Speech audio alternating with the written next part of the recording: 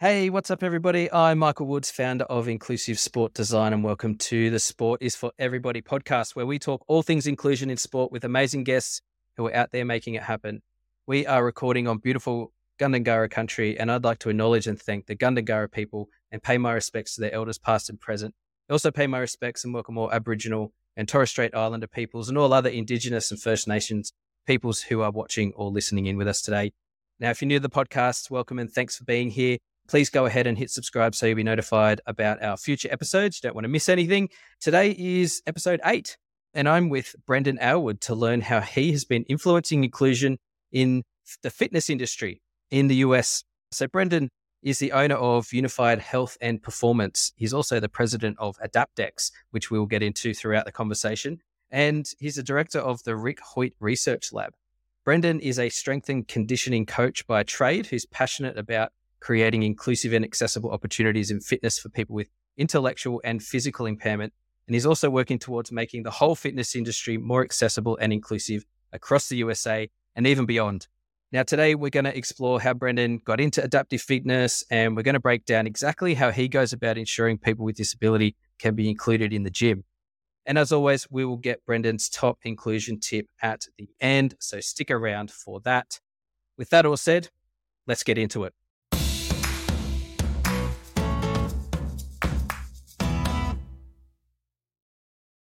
Brendan Aylward, welcome to the Sport is for Everybody podcast.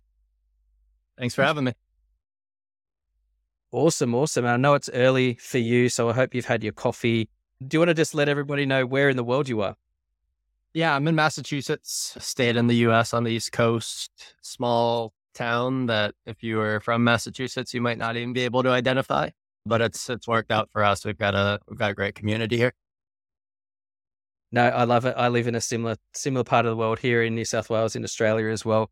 Country town vibes is good. So totally on board with that. Let's kick it off by, do you want to share with us how you got into adaptive and inclusive fitness? You know, what's that story for you? Yeah, my first exposure was through Special Olympics and Best Buddies in high school. So I was fortunate that our high school had really strong programs for both. When I was a sophomore, so second year of high school, our district started a Special Olympics program. I actually broke my wrist, so I couldn't play basketball, and my mom more or less forced me to go volunteer at this new Special Olympics program that was starting. And honestly, I had no exposure to disability prior to that. So I was about 15 years old. I was paired with a kid, Zach, who was so excited for me to be there, so excited to be participating. And I was just honestly immediately hooked. So that was 15 years ago. Zach's now a client at my gym. We golf together. And so through that was my first introduction, got involved with Best Buddies. We had a really strong chapter at my high school, and I started special education. I was on a path to hopefully become a special education teacher. Always said that I just wanted to be back at my high school teaching the kids that I was working with through our Special Olympic program. But about halfway through university, I always had a passion for fitness and sport, and I kind of decided I wanted to do something a little different. I was a little not discouraged, but not as enamored with the rigidness of special education and ABA therapies and stuff like that. I wanted a little more flexibility to kind of build out the relationships and build out the interventions how I wanted to.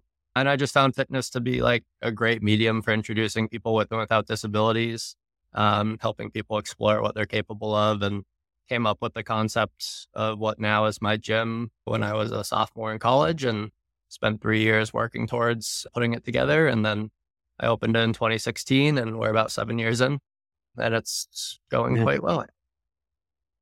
No, it is going really well, by all accounts. So, and hence why you're on the podcast, because we want to dig right into that. But before we get into kind of the business and the fitness programs that you're offering and things, I wanted to just pick up on that sort of experience as a young person, you know, at school and being exposed to that Best Buddies program and the Special Olympics movement.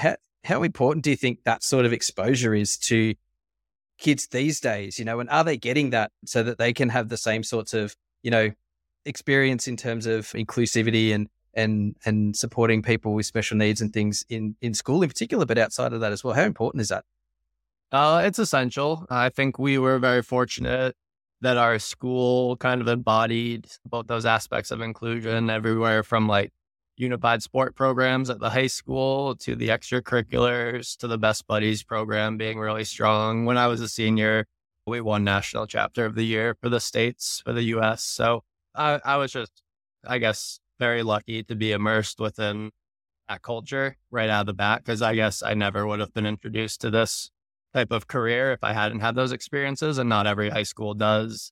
But I think it's essential. I mean, my understanding of inclusion has evolved over the last 6 or 7 years. When I started my gym, Special Olympics, unified sports was what I knew. And then over the years, as I kind of immersed myself within definitions of inclusion, literature on inclusion, it's changed a little bit, but that still is foundational for introducing people to environments that are more welcoming and accepting. So Yeah, that's really cool.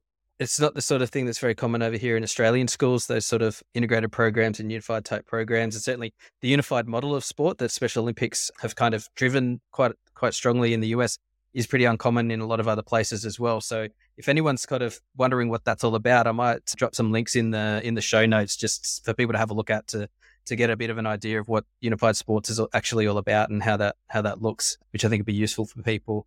Thanks for that. So let's jump back to unified fitness. Tell us all about it. How did that get started? You mentioned it a little bit earlier, but how to get started, and what does it look like on a day-to-day basis? yeah, so it's a conversation that I have sometimes with other fitness professionals in terms of them asking what's been essential to like the gym being successful. And it's sometimes a tricky answer because I don't know. So I think a big part of my gym success is that I had spent 5 or 6 years running these Special Olympic programs that served 75, 80 athletes in our area. I spent a couple of years as just a volunteer strength and conditioning coach at the high school, building up some athletic performance clientele as well. So when I came up with the idea and when I signed our first lease and started our gym in 2016, like I already had 40 or 45 people that like came through the door without really any effort because I had already kind of cultivated those relationships. So I started just trying to serve people with and without disabilities. To me, it's always been like whenever we get a new client, we run a pretty individualized model. So everyone who comes in gets some sort of guidance. No one uses the gym independently. So the fact that they have a disability or not really just becomes another characteristic to how we design a program for them. So I might have a Division I hockey player, and there's certain considerations for how we train them. And then I might have a wheelchair user with cerebral palsy, and there's certain frameworks that we use for training them. But the fact that it's individualized allows them all to seamlessly coexist. It's not like a group class where we're trying to fit a round peg in a square hole. It's not like we're trying to fit everyone into one model. It's that we're just creating an environment where everyone can come in, get the guidance and the support they need. And whether they have a disability just becomes another thing to consider with how we instruct and how we put together the program. So it's been, I think, relatively seamless. We try to promote like a less intimidating model of inclusion. I think some people think for adaptive fitness or inclusive fitness that you have to have all of the specialized, expensive, adaptive pieces of equipment that you might see at rehabilitation hospitals and places like Spalding and Journey Forward. Whereas we just try to demonstrate that like when the systems are in place and when you have the right people, that people with disabilities can seamlessly coexist within a traditional fitness setting. Yeah, I think we can sometimes get caught up in the idea that inclusion costs us a heap of money because we need infrastructure and capital works and expensive, crazy equipment in order for inclusion to happen. But the reality is that a lot of times that's bonus and you can achieve really significant outcomes without that stuff, right? Yeah. And it's been interesting. Like we work with the type of clientele we get is typically like autism spectrum, Down syndrome, cerebral palsy. So some of them more so like intellectual disabilities.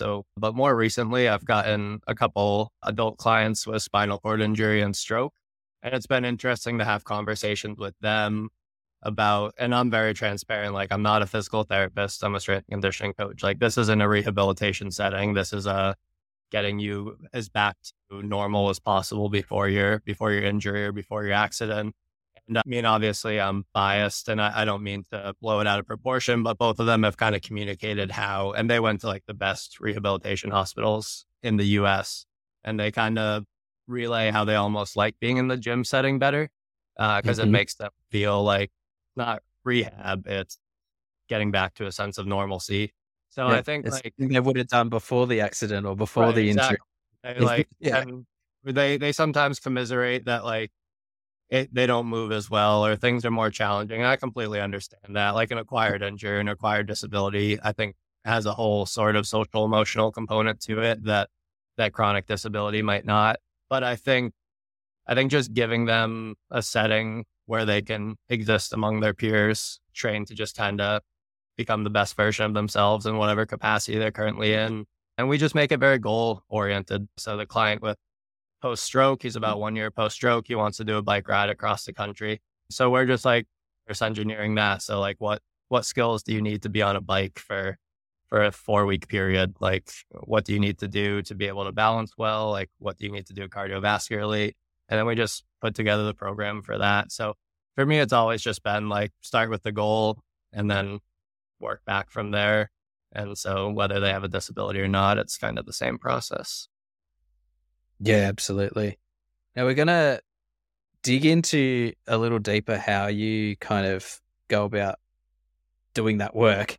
But I'm interested to know like how did it go, particularly when you first started and even now, how did it go kind of like did you have to convince clients without disability to come and use the gym, or was that a kind of a no-brainer for people, or is it a specific type of person that's coming, or is do you have just uptake like a normal gym as well as from people with disability? How does that look? Yeah, the marketing piece might be a little tricky because I'm sure there's people that say like, "Oh, he's the gym for people with disabilities." And I might never hear from those people, so I don't know if that's really a conversation that's had often. I mentioned that the last couple of years of university, I was commuting 2 or 3 times a week back to my high school to train the basketball and the hockey teams because I needed to build rapport with people without disabilities and have them, and these are like the best athletes in the school. So I almost thought like, oh, if people see them training with us, then it would paint a picture of like it's not only for people with disabilities. So I I think like just I guess how we promote the normalcy of it all, how we represent both sides of our clientele on our social media pages. And I might also just kind of be fortunate since I'm on the younger side. So I started the gym when I was 23. So it wasn't really hard for me to like relate to high school and college kids. I was already well immersed within the community. So I think that reduced some of the barriers and some of the friction for people without disabilities to join us. And now it's like we have about 250 members and probably somewhere between a quarter and a fifth have disabilities. We might have about 55, 60 clients with disabilities and then a couple hundred without. So they've both grown kind of in their own ways.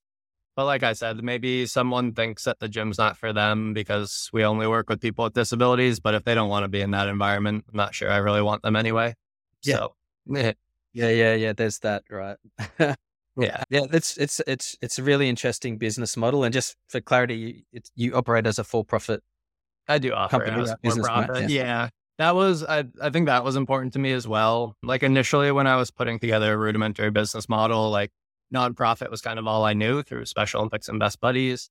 And I was almost like, oh, I'll just fundraise my way like out of this initially. Like I'm sure I can get people to support me. And it wasn't until I kind of shifted to for profit, had to shift my thinking to like, how can I make this a profitable model? How can I make this a sustainable business that I was really able to move forward with it? And we kind of have a big shtick on like, so AdaptX, our educational company, is a nonprofit for a few other reasons, but our gym is a for profit. But we always talk about through our education stuff that like inclusion's not reserved for charities. That's a big perspective that we kind of adopt, that inclusion can't really be achieved unless for-profit entities that weren't typically designed for people with disabilities kind of adopt a more inclusive mindset. No, absolutely. I couldn't agree more with that. And I think yeah, making these types of services, which is what they are, sustainable means they have to be profitable. Otherwise, they don't last, right? Or the service quality has to suffer, or the amount of impact you have has to suffer. They're not scalable, right? So I think going down the for-profit avenue as a service provider in the inclusive model that you have, I think is unique in the fitness industry, and it's a really great model you have. So well done. You mentioned AdaptX. We're going to get to that because it's a really important piece of work that you've been driving for the last couple of years, and I think that'll be of real interest to our listeners. But I want to dig into a little further the way you go about running unified performance and what that looks like. So in terms of those clients, and you sort of already mentioned that you were leveraging your previous sort of networks with Special Olympics and the work that you were doing in the schools and things like that. But how have you gone about engaging those clients in terms of marketing? You mentioned a couple of things, but what else have you been doing in that regard to continue to get those new clients in? Yeah, everything's been organic in terms of we don't do any paid marketing. And I think like sometimes people say that as like a badge of honor. I don't necessarily think paid marketing is bad in any way. It's just something I'm not particularly good at. It's not really something that I'm super knowledgeable on. So like, yeah, I could throw up a Facebook ad, but I just see Facebook slowly taking my budget away. And I'm like, I don't know if this is really bringing any benefits. So it's more so just like, it's not what I'm good at. So I'm sure I could bring in someone that might help me scale the gym a little better. But like with these, some people call them like micro gyms. So we just have 3,000 square feet, predominantly free weights and just open space. You're not really going for quantity. You're more so going for quality. Yeah. So we can work with like our perfect client, or we call them like seed clients. And then we try to replicate that. And sometimes the best way to do that is just through their network. So mentioning to them that we would love to have more people just like them in our gym. And maybe they have friends or they know someone who could benefit from a service like this. But from the disability space, just still involved with a lot of organizations. So I run for Team Hoyt, which is like a wheelchair duo team. So I push a kid with Down syndrome and autism in marathons. And just like, I've just always been immersed within these communities. It's kind of grown organically, just people see what we're doing. And like I said, we're not trying to cater to everyone, but we do a pretty good job catering to our local demographic, I think. So.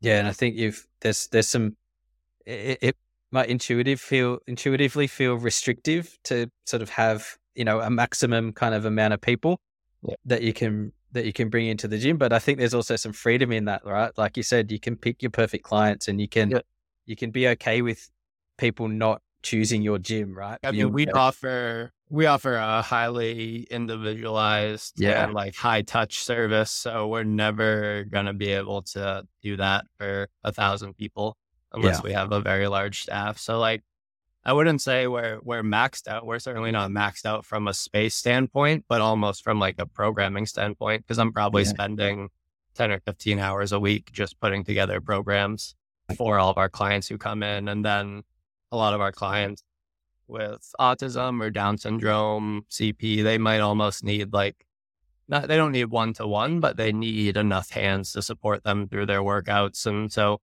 we're lucky that we have a good blend of coaches, interns, and some of my high school and college athletes just like to hang around and help out with those sessions when they're needed. So I'm very lucky for the staff that we have working here as well. They're really what makes the model run smoothly. So yeah. And in that process, perhaps in the early days of trying to kind of understand what people's needs were and figuring out what that service model looked like and those sorts of things, was there anything that kind of, I guess, was surprising that you kind of hadn't thought of before, was unexpected, that you kind of, changed your thinking about things at all?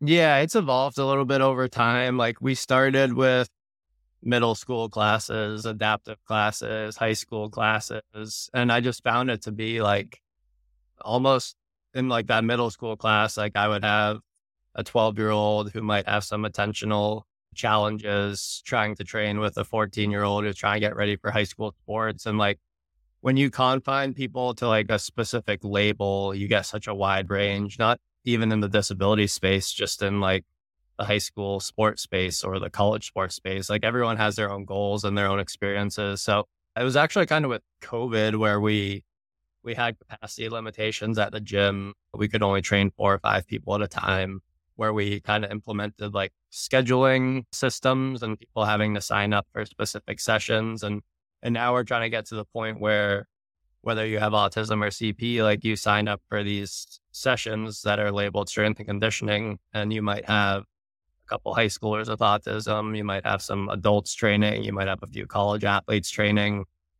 So we're trying to move away from specific population classes and more so just giving people the opportunity to train whenever is most convenient for them. How that's manifested, like some of our young adults with disabilities still train at the same days and times every week. And they like seeing their friends from school, like they've aged out of the school system and they still want to see those people that they were in their transitions programs with. But I think the important part is that they have the option to train at other times if they desire. But it's just like that population and those people are their friends, and that's where they feel the most sense of belonging. So, yeah, no, I think that creating that sense of belonging in ways that make sense for the clients is super important. And that's what makes people keep coming back, I reckon. You mentioned before, like your own personal networks, particularly at the outset, was sort of critical in bringing your clients in and helping you kind of figure out how to deliver the services and things. But are there any kind of formal partnerships that you have as a business with other, say, community groups or disability services or others that, or individuals even maybe that sort of play a role? Yeah, not particularly, not from like a partnering with like a Special Olympics type of standpoint. I'll do things for them. Like I'll do training camps for their team, USA team and stuff before they go to Worlds or before they go to USA Games. But I don't have any formal partnership. There's a couple schools that support people with disabilities who come like once a week for a class, kind of just as part of their curriculum. But we only have 3 programs that do that. So they just come for a weekly class. Everyone else is kind of like a private sector gym. So everyone else is paying for their membership through their agency with choice budget, or they're still getting support from their parents and their parents are paying for their memberships, etc. So no formal partnerships, just like a lot of really strong relationships. And I've always kind of approached it from the lens of like, I just offer to help when I can, and I don't necessarily expect anything in return. And that's maybe just, I don't know if that's the best way to grow the business, but it's been effective for me, I guess, to a degree. No, I think it's a great way. I think because when you're in that giving mindset, it has a way of coming back around, right? So that's really cool. I'm interested to know a little bit more about in terms of the actual training sessions with your clients with disability. What are the sorts of things that you do with your clients in terms of adaptations? I know you mentioned that you don't have a huge amount of sort of adaptive equipment, and although you tend to sort of keep that side of things pretty simple, but I'm sure there are things that you do with particular clients that are adaptive and are innovative in terms of getting people through activities and things. So have you got any examples that might be useful to, and I guess, put your teacher hat on and imagine there's other fitness professionals and coaches in the room who are interested to know how you go about it. Yeah, I'll maybe try to condense our like programming framework concisely. It's something I've actually been recently working on updating our programming module for the course that we teach. So it's something that's relatively fresh in my head. But like I said, we'll start with the client's goals. So that first session with the new clients tends to be pretty exploratory, figuring out what pieces of equipment they're drawn to. We start by doing what's called we call it building a trainable menu. So if someone uses loft strand crutches to navigate the gym, then that limits them to a specific selection of exercises. If someone uses a wheelchair, so maybe it would be easier to go through like a wheelchair user. So we ask, like, can they transfer to the ground? Can they easily transfer from the ground to their chair? If not, then all our ground-based exercises are out of the equation. If they can transfer to the ground, but it takes a good amount of effort, then we're going to want to structure the workout to maybe starting with all their ground-based exercises, then moving to all their chair exercises, and then moving to some sort of cardio piece. just so like we always want to get as much work done as possible within the hour. So we're trying to limit those transitions.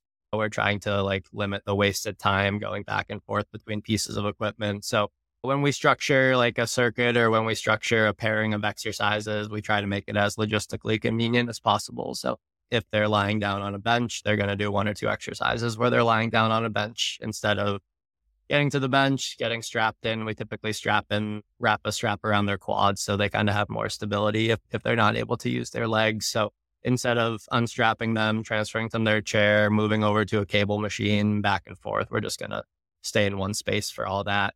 So we're always kind of trying to identify what exercises they have access to.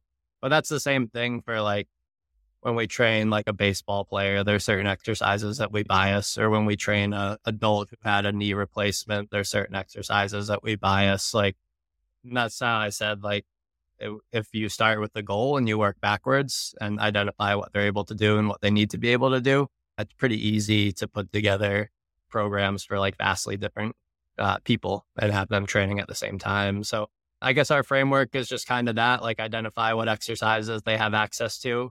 Like, yeah, maybe some of them could benefit from a very highly specialized hand cycle or a treadmill for a wheelchair user. But I'm a for-profit. I have to make sure that my equipment budget doesn't exceed my revenue. Yeah. So we start with a pretty lean. I find myself learning more so from like adjacent fields like business and things almost more so than fitness at this point. And we adopt kind of like a lean startup principle where you try something, you revise it, you try it again, and just kind of identify what works and what doesn't. And it's the same can go for fitness. So, yeah, I love that. There's a couple of really great, I guess, tips in there for any instructors, fitness professionals, coaches around who maybe are just getting into adaptive programs or working with athletes with disabilities. There's the task and the activity that you might be putting these people through, but you got to think about the transitions. You got to think about how you move from activity to activity and whether or not that order of activity or those types of activity are actually appropriate for people, whether they might be able to functionally perform them, but it might not be the best to do 2 activities back to back. You might need to think about that scheduling. And I think that's a learning curve a lot of people, I guess, have to face before they understand it. So there's a little takeaway there. But the other thing in there is the individualized approach, right? That's key to all of this. And you take the same approach for every person that turns up to the gym, and everyone's program might look different, but your approach to it is universal, which is super important. I always say, like, to be a effective, adaptive fitness professional, whatever that means, you have to be an effective fitness professional first. Like a lot of the creative solutions that we like kind of come up for some of our clients with mobility impairments are really just exercises that you would do with non-disabled clients, like just in kind of like a creative way. And then when we're working with intellectual disabilities, Down syndrome, etc., like we use a lot of constraints, which is just like how we set up the environment to improve how a client executes the exercise. Because when you have to cognitively attend to like multiple steps of a direction or a lot of moving body parts, it tends to get hard for people to execute things well and with enough effort. So we kind of make sure that the exercises we're choosing are suitable for them, both intellectually and physically. And that just is a little bit of a learning curve, trying different things, seeing what works. But yeah. A question that I've got, and it may not be an issue because you're kind of on a membership type system for clients and things, but I know certainly in sport, it can be a challenge is actually retaining participants, retaining your clients in your programs. How do you keep people involved over the long term? And are there any challenges or barriers in there that prevent engagement over the long term? Yeah, absolutely. Like if we get a client in high school, maybe they're training for a high school sport. And then when they finish high school, if they don't go on to play a college sport, they're likely not going to keep training at my gym. Just like I have a higher price point. Some people still do, but I recognize that a lot of people, once they become that college age, They might be looking for just a more commercial gym setting where they can go at whatever time they want. They don't have to schedule sessions. They don't have to pay $100 a month. They can pay $20 a month. So that's always been tough for me because like I put a lot of time and energy into like every client who comes in, and I build really good relationships with each. So when they kind of move on to other settings, it's tough for me, but not in any way that I would hold any animosity. It's just that like it's tough to sometimes see people move on, but able to retain a lot of our clients with disabilities, just I guess through like the quality of the service that we provide. The lifetime value of those clients is pretty high because frankly, there's not many other options to compete with. So that's where like opening your doors for people with disabilities is a great business model for any gym because it's likely that a lot of the competitors in their area aren't doing that. So it opens you up to this whole other demographic that other people aren't serving. But so sometimes the longest lifetime value is when we get clients that are starting with us in middle school. They're working all their way through high school sports, college sports. Same thing with our adults. I think sometimes like there's ebbs and flows with high school sports because they might not train as much when they're in season and then they might train more when they're out of season. So our adaptive clients, our adult clients are like the stability that our business needs to like not really have as much of a drop and not as many highs and lows. But it's just maybe we work with so many people now that's just kind of a revolving door. Our fall sport people finish their season and they start, and then our winter sport people leave. And initially the first few years, there was definitely quieter times, but now it tends to be pretty consistent across the year. Yeah, that's really great. Here's your question, but no. It's always something that's interested me in the sort of fitness context where, you know, people are signing up for a service or to access the gym, and kind of the reasons they leave are not necessarily because of the environment they're in. It's external factors, right? In terms of your clients with disability, are they coming self-funded, paying out of pocket, or are they coming on disability support pensions or other kinds of funding from service providers and things? Yeah, I would say the majority are self-funded, and I don't know if it's different in the States versus where you are.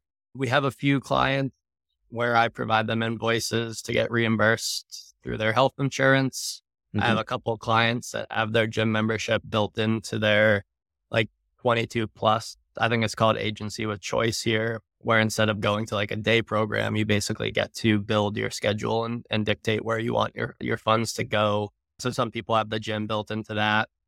And then like, I think the argument that some people would make for an inclusive gym being a for-profit is like, they might cite stats where people with disabilities are lower socioeconomic status. And maybe I'm just fortunate to be in a more affluent area where a lot of our young adults with disabilities are still supported by their families.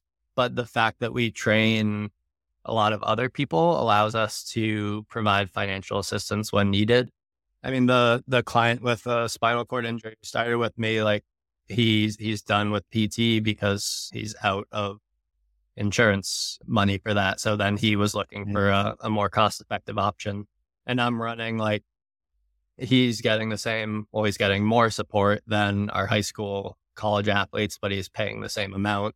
But for me, that's just the cost of doing business and running something like this is supporting the clients when they need it and just coming up with flexible spending. But it's not even, I've found historically, like it's not really my clients with disabilities that often need financial support. I tend to be providing it more so for some of just like my high schoolers and middle schoolers and adults. So I don't know if that might be more of a cop out for why training people with disabilities isn't suitable for a for-profit model.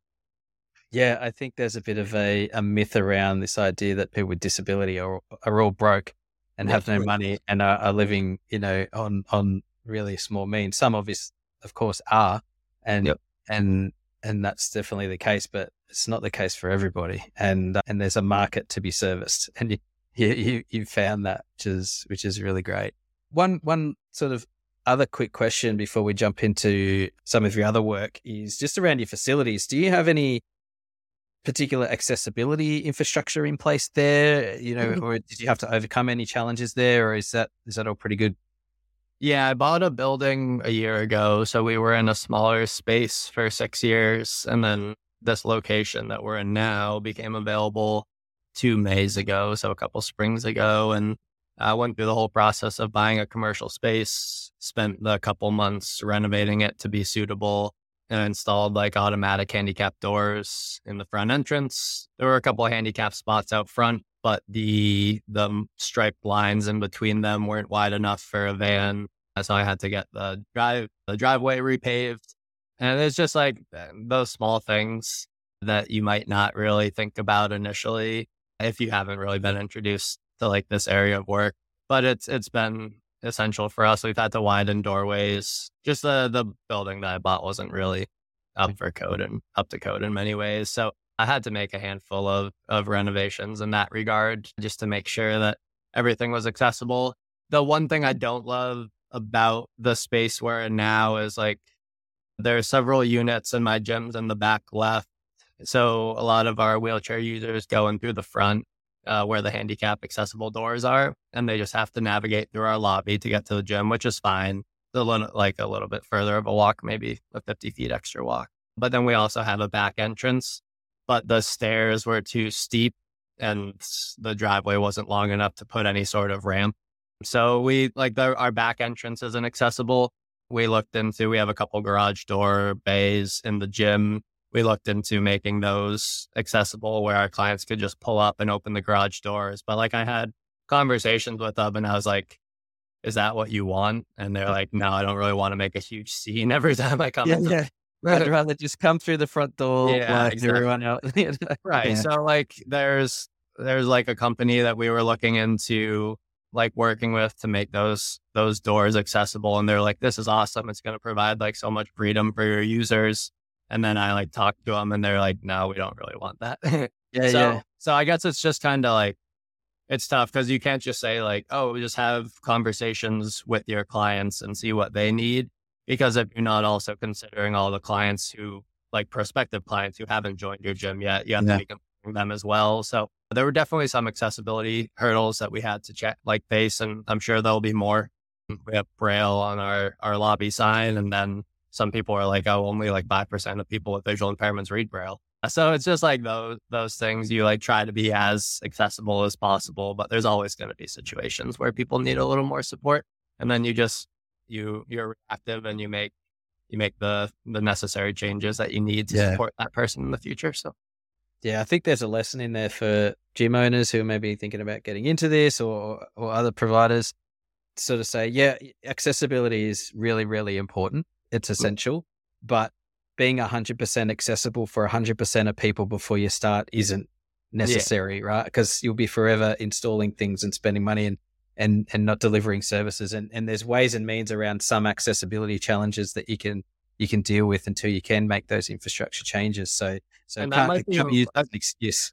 I think that sometimes that prevents people from like starting is the idea that like the fear of the unknown, and they're afraid that if they claim to be inclusive and accessible, that it's going to open them up for criticism when you're inevitably not.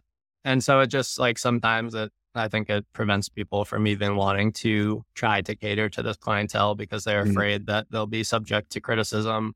And then I sometimes see on LinkedIn with like disabled voices, and they're like, if you're not 100% accessible, you don't care about people with disabilities. That's like, sometimes that stuff's tough. Yeah. Because I feel like I'm on the ground, like doing as much work as possible.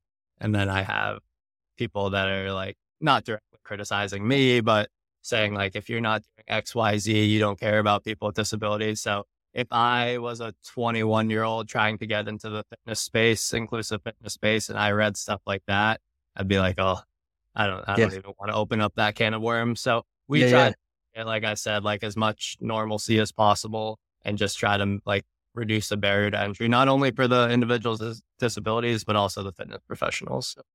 Yeah, totally. That's good advice. All right, let's shift to AdaptX.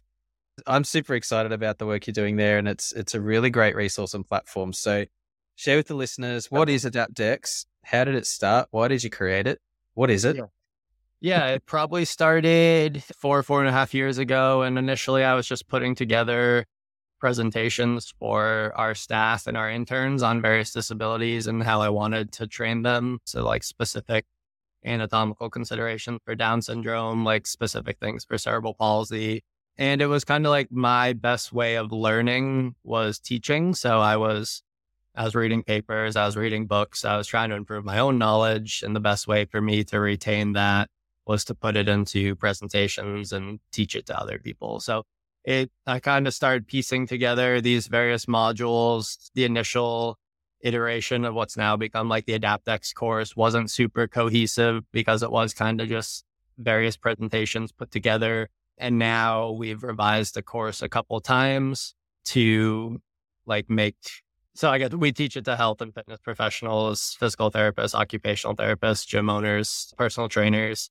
And it's just really on like we call it fundamentals and theories of inclusive and adaptive fitness. So it moves from models of disability, so medical model versus a social model, and then it goes into universal design. So I had a special education background, so we talk about how to apply universal design to a fitness space. We talk about like assessments and asymmetries. Oftentimes, fitness professionals get a little caught up on maybe someone with a physical disability presents with asymmetries, but so does everyone. So we try to lessen the fear around stuff like that. And then we go into programming principles, like accessibility strategies and standards for fitness centers. And then we go into specific modules on disabilities and how we train clients with various disabilities. And obviously not every diagnosis can be accounted for. And the way that we do inclusive and adaptive fitness isn't the only way to do it. So we make all those disclaimers, and like sometimes we'll teach spin instructors or yoga instructors, and we have a very like strength training bias. So, but we try to make sure the course is applicable to them and they can kind of pick up pieces that might not be applicable to their specific discipline that they use for fitness, but that is still suitable for helping them create a more inclusive environment. So it just started as presentations, turned into a course. I incorporated it as a nonprofit towards the end of last year. So now AdaptX is a separate entity from my gym because one, I don't have much financial incentive. So we sell the course. It's a paid product. That's a revenue generating asset. But the thing that I wanted to do with AdaptX was like grow a team that is really passionate about making the fitness industry more accessible so we can apply for grants and I can sell the course and fund great employees to kind of help me with the marketing efforts and the instructional design and the actual instruction of it. And then we do some research as well. So we have a couple of university partners. We have a research space here at the facility that the Hoyt Foundation. So Rick and Dick Hoyt, if you're familiar with those two. I mentioned the wheelchair racing team that I run with. Rick and Dick Hoyt kind of pioneered like inclusion within endurance sports, and very fortunate to have a really strong relationship with both of them prior to them passing away. And so they were a large influence on my career. So now we have a research space named after Rick, the son with cerebral palsy. And we just like with the research space, our projects kind of revolve around how to make fitness more accessible and then also specific training strategies for people with cerebral palsy and Down syndrome. So yeah, that's kind of AdaptX. I guess you could differentiate the two between Unified being like our brick and mortar, our anecdotal evidence in terms of how to like operate inclusive fitness, and then AdaptX being the intersection of like scientific literature as well as our anecdotal experience and then helping other people create more inclusive and accessible environments. Yeah, no, it's amazing stuff. And the fact that you've built in the research and evidence generation side of it to further inform your practice is really exciting and really cool as well. So well done on getting all that set up. Who's using AdaptX at the moment? What types of people are taking the course? Yeah, we've had a few hundred people go through it. We're pretty close to finishing. I won't say it's going to be the last revision because I'll probably always tinker with it, but like it's almost to the point where never end. It's never going to end. But I think that's part of what makes it one of the better educational resources on the market is like a lot of certification companies.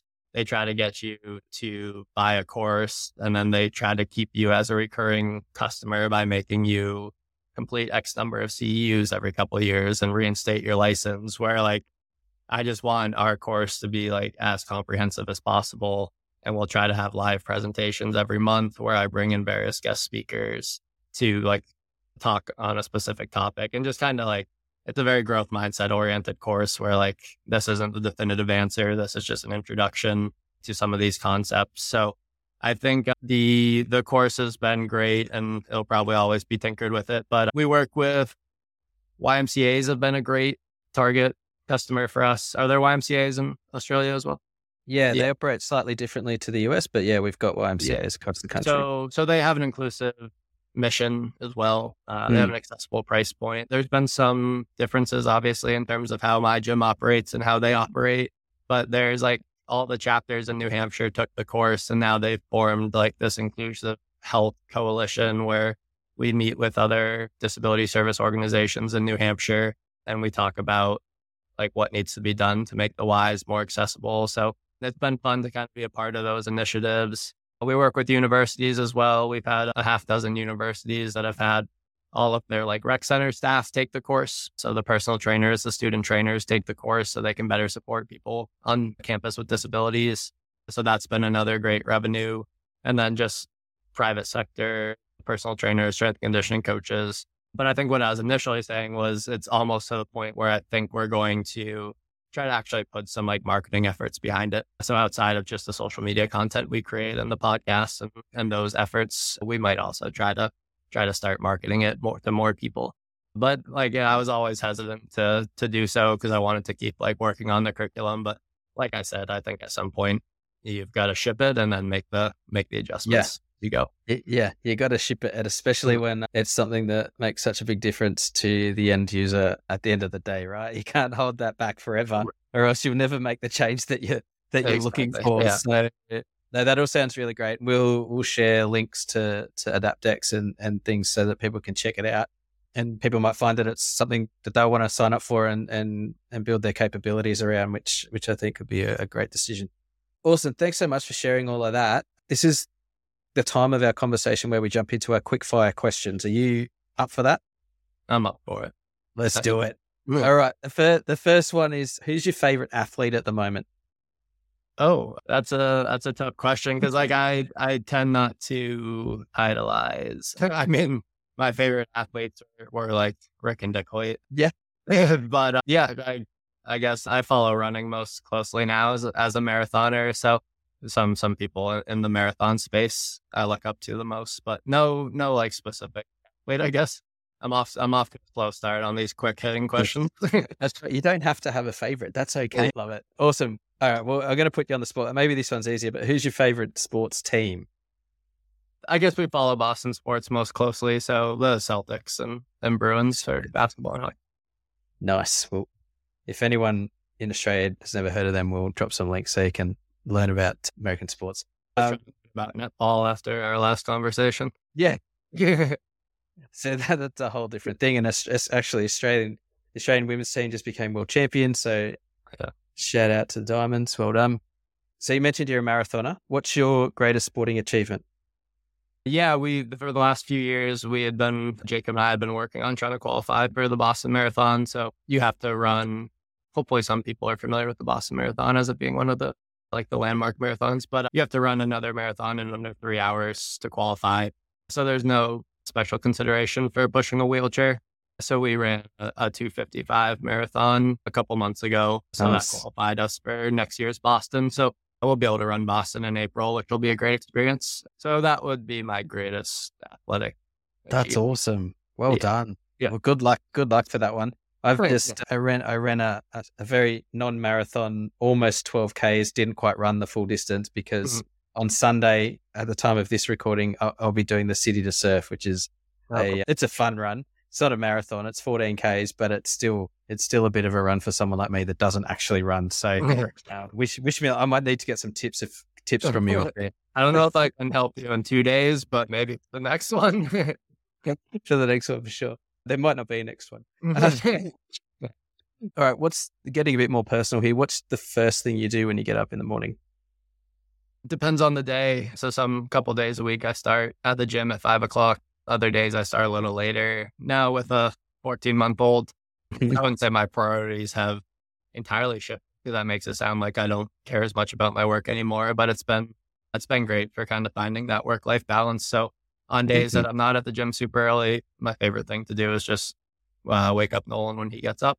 But I always start by just having breakfast, I guess. I eat a bagel most mornings. That's not a super exciting first thing of the day, but I don't have any influencer morning routine that gets me in a mindset. I just try to survive through the day. Oh, good. That makes me feel better. So many of our guests have these amazing morning routines. And it's like, putting me, putting us to shame. No, that's cool. Waking your little newborn infant children up is one of the best things in the world, I reckon. Exactly, yeah. It wears off the older they get, and I promise. So make the most of it now. Most important question before we wrap things up: what's your best inclusion tip for our listeners? And maybe it's gym specific, maybe it's not. Yeah, I don't know if it's a tip as much as just an encouragement to maybe audit your environment, put yourself in the shoes, I guess, of these various, and you can just use kind of easy to conceptualize disabilities. So if someone can't see, how are they going to be able to access your environment? How are they going to be able to access your programs? If they can't hear, how are they going to be able to participate? And you'll find that like accounting for those physical impairments benefits the entirety of the population. That's going to benefit all your clientele. And like I said, like you can't account for, and you reiterated it, you can't account for every need of every prospective client right out the gate, but you have to be willing to listen to their lived experiences and accommodate the ways that they need accommodation, and not imply or not assume that you know how they want to be supported, but to have those conversations and respond accordingly. So I guess the best tip is just to get started, try to look at your environment, identify small things that you can do to improve the accessibility of it. And yeah, don't get overwhelmed by the concept of being accessible. Just create a welcoming environment and get started. Yeah, I agree. Get started. Don't wait for the perfect set of circumstances or because the longer you wait, the fact is you're not serving anybody by waiting. Yeah, I mean, like if you don't have any clients with disabilities at your gym, I'm sure one of your clients knows someone who does have a disability, like offer to train them, figure out how you can train them in your environments, and then figure out what adjustments you need to make, and then hopefully just keep growing it from there. But yeah, absolutely. Love it. Thank you very much for that. And thanks for everything that you've shared with us today, Brendan. It's been really great to dig into how you're doing what you're doing in the fitness space. So thank you very much for joining us. How can our listeners get in touch with you or follow your work? Yeah, AdaptX is probably the most relevant thing to follow. So adaptx.org. So adapt and then the letter x.org for our website. We put a lot of our stuff on our website. We're about 4 episodes into a podcast that we just started. So on all the major platforms, you got the AdaptX podcast. So we've recorded about 10 episodes, but we're just trying to release one a week. So every Monday morning, we'll have a new one out. And then social medias, adaptx.coach is our handle for that. We try to put out as much content there, trying to work on our newsletter. And so it's been a good summer. I had a marketing staff member working with me, and we built a lot of great channels to share the information. So yeah, any of those websites, socials, podcasts, hopefully they find it beneficial. I'm sure they will, and we'll drop all of the relevant links into the show notes. And in terms of the podcast, looking forward to our episode, or the episode that I was on, coming out really soon. I hope that's useful to people as well. But it's shaping up to be a really great resource, the podcast, as well as everything else you're doing with AdaptX. So we'll share all of that. And of course, for all of our listeners, head over to inclusivesportdesign.com for more resources to help you take action on inclusion. And you can also, as usual, join the ISD community, which is our Facebook group, totally free, plus the mailing list, totally free, where you can get weekly inclusion tips from Inclusive Sport Design straight into your inbox.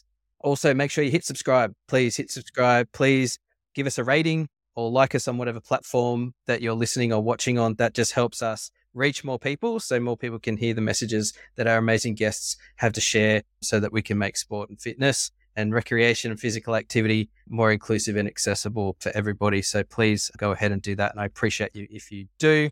Brendan Aylward, that's it. Thank you so much for joining us on The Sport Is For Everybody. Let me say that again. Brendan Aylward, thanks for making inclusion happen and joining us on the Sport is for Everybody podcast. I appreciate you, mate. Yeah, absolutely. Thanks for having me.